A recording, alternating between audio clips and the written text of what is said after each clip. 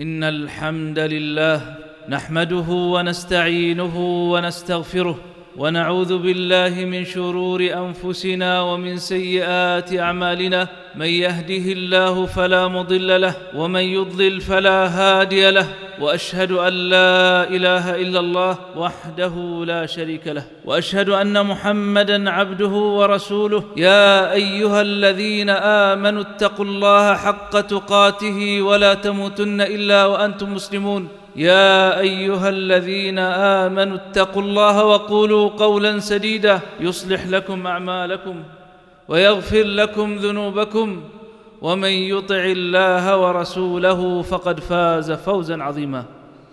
أما بعد، معاشر المسلمين، اعلموا أن أصدق الحديث كلام الله، وخير الهدي هدي نبينا محمد صلى الله عليه وسلم، وشر الأمور محدثاتها، وكل محدثة بدعة، وكل بدعة ضلالة. عباد الله أيها المؤمنون، يقول الله سبحانه وتعالى في كتابه واصفا الخلق بوصف دقيق وبتعبير موجز: إن الإنسان خلق هلوعا إذا مسه الشر جزوعا وإذا مسه الخير منوعا.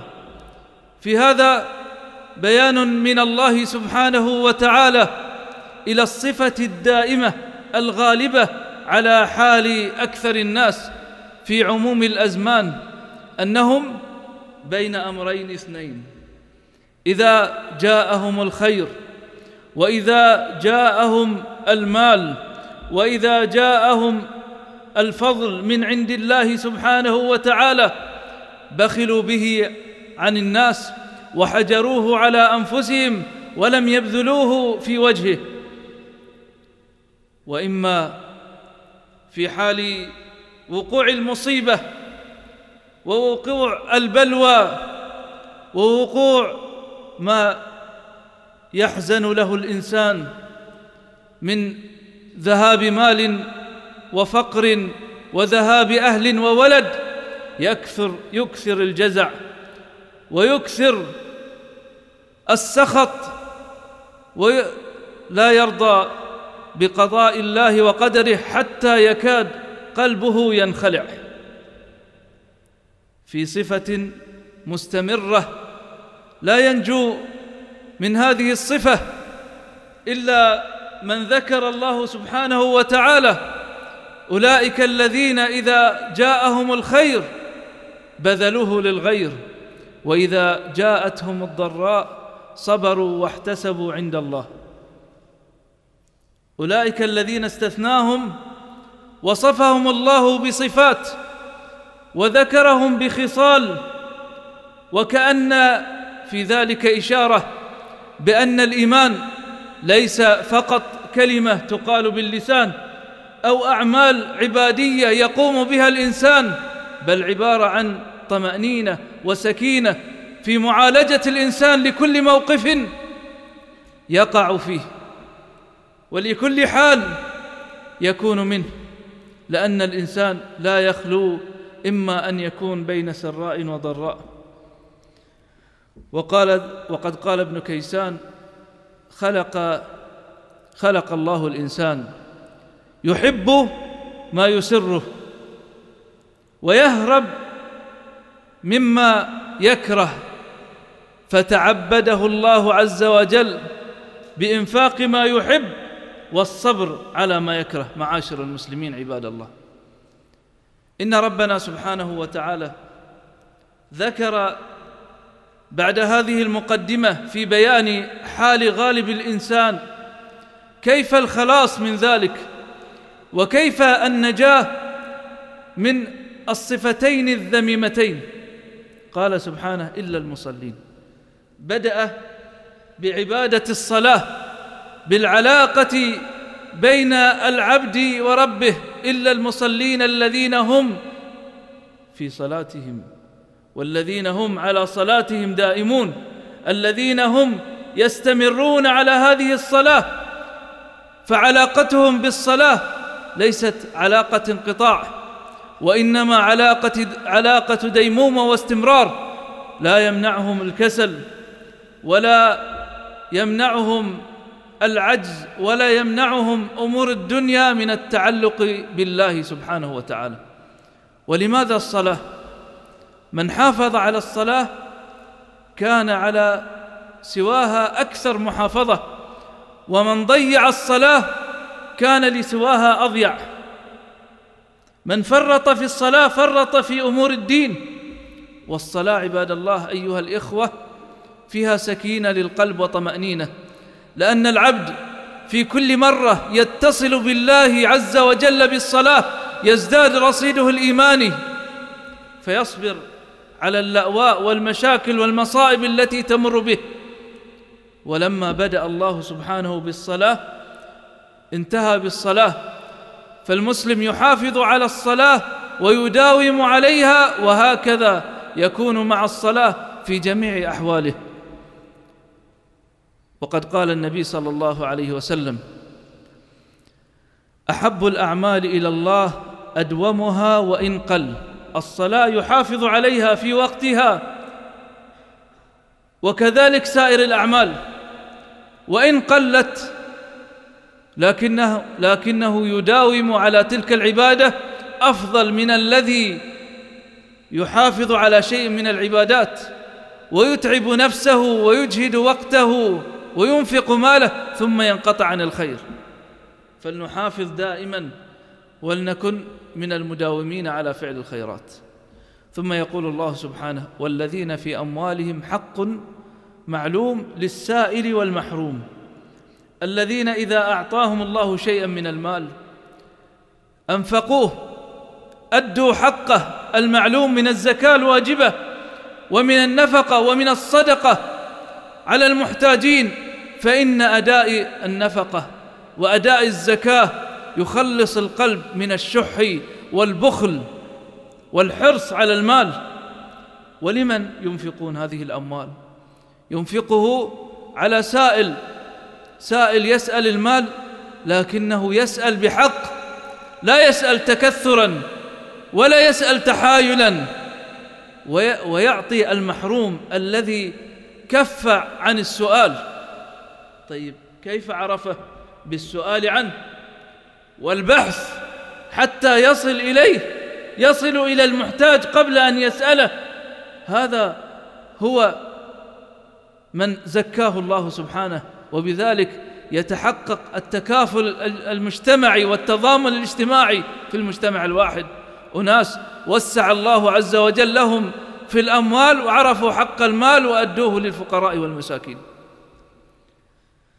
ثم يقول الله سبحانه في الصفة الثالثة: والذين يصدقون بيوم الدين. يصدق بيوم الجزاء، يصدق بموعود الله، يصدق بالجنة ويصدق بالنار، إن الله لا يخلف الميعاد، يصدق بالحسنى وما أعده الله عز وجل للمتقين. فالذي يصدق بيوم الدين يعمل لذلك اليوم. الذي يصدق بيوم الدين إذا أعطاه الله عز وجل من الخير لم يمنعه عن الناس، بل تأمل وترقب جزاء الله عز وجل في الآخرة. الذي يصدق بيوم الدين إذا وقع في مصيبة ومشكلة قال: إنا لله وإنا إليه راجعون، واحتسب الأجر والجزاء عند الله عز وجل يوم القيامة. وهذا عنده شوق وطلب لله سبحانه وتعالى، وشوق بجزائه، وصدق ويقين بما أعده الله عز وجل له. يصدق بيوم الدين. والذين هم من عذاب ربهم مشفقون. مقام آخر مع مقام التصديق أن يشفق ويخاف ويترقب دائما ألا يكون تحت عقوبة الله سبحانه وتعالى. فكلنا تحت رحمة الله. ونبينا صلى الله عليه وسلم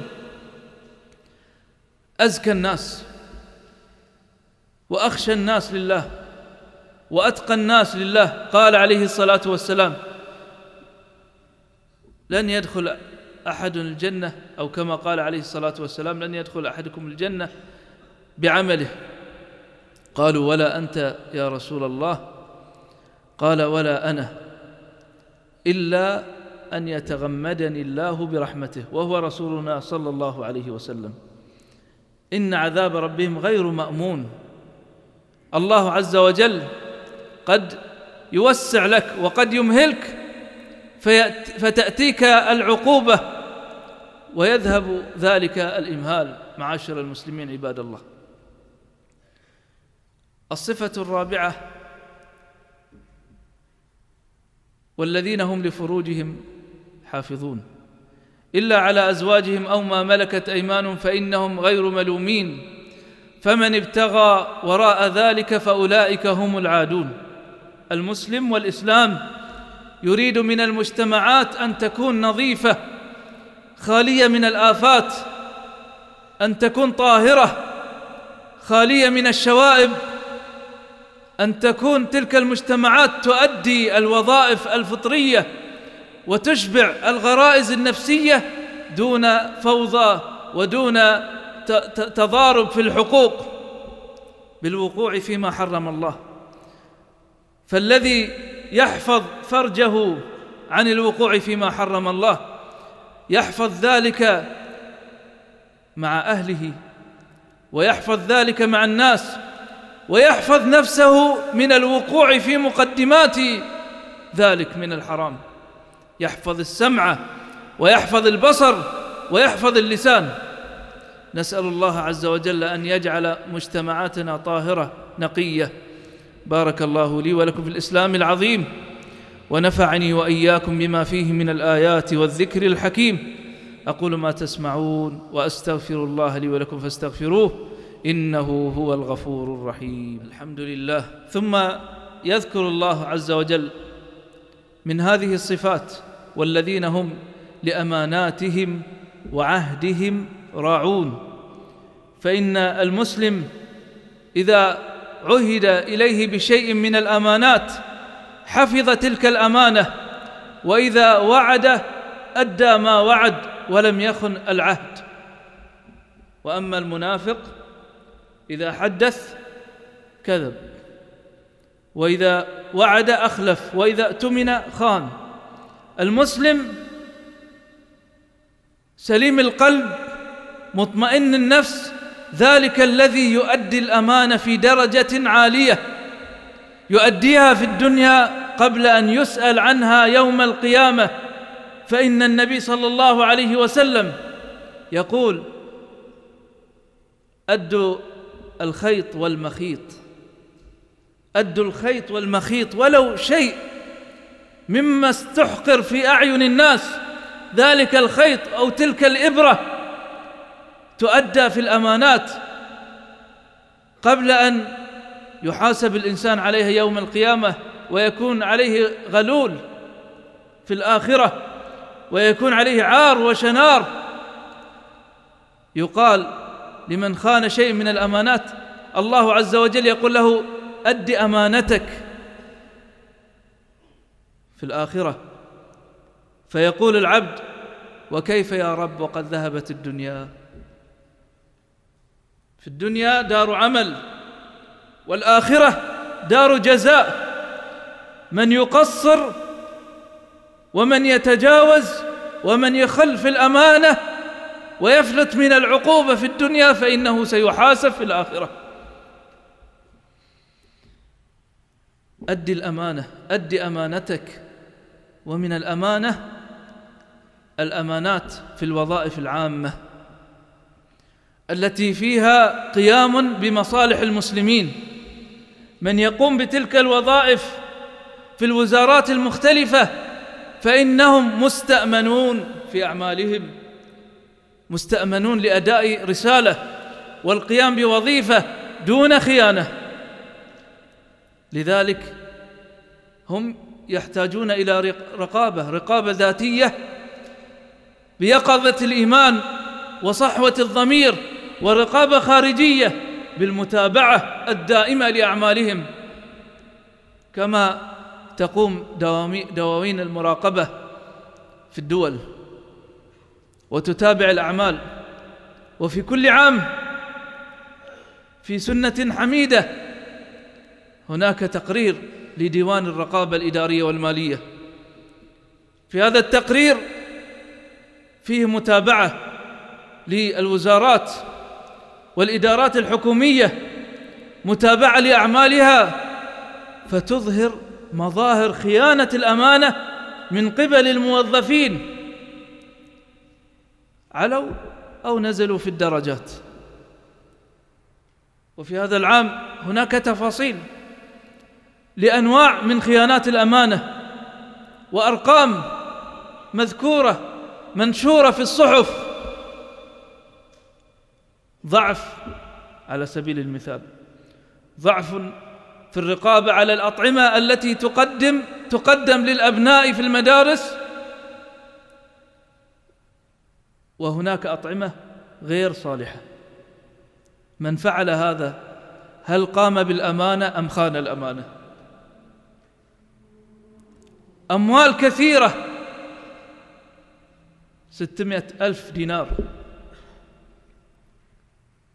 شراء أمور لجهة على أعضاء مجلس الإدارة، لشركات مملوكة لأعضاء مجلس الإدارة.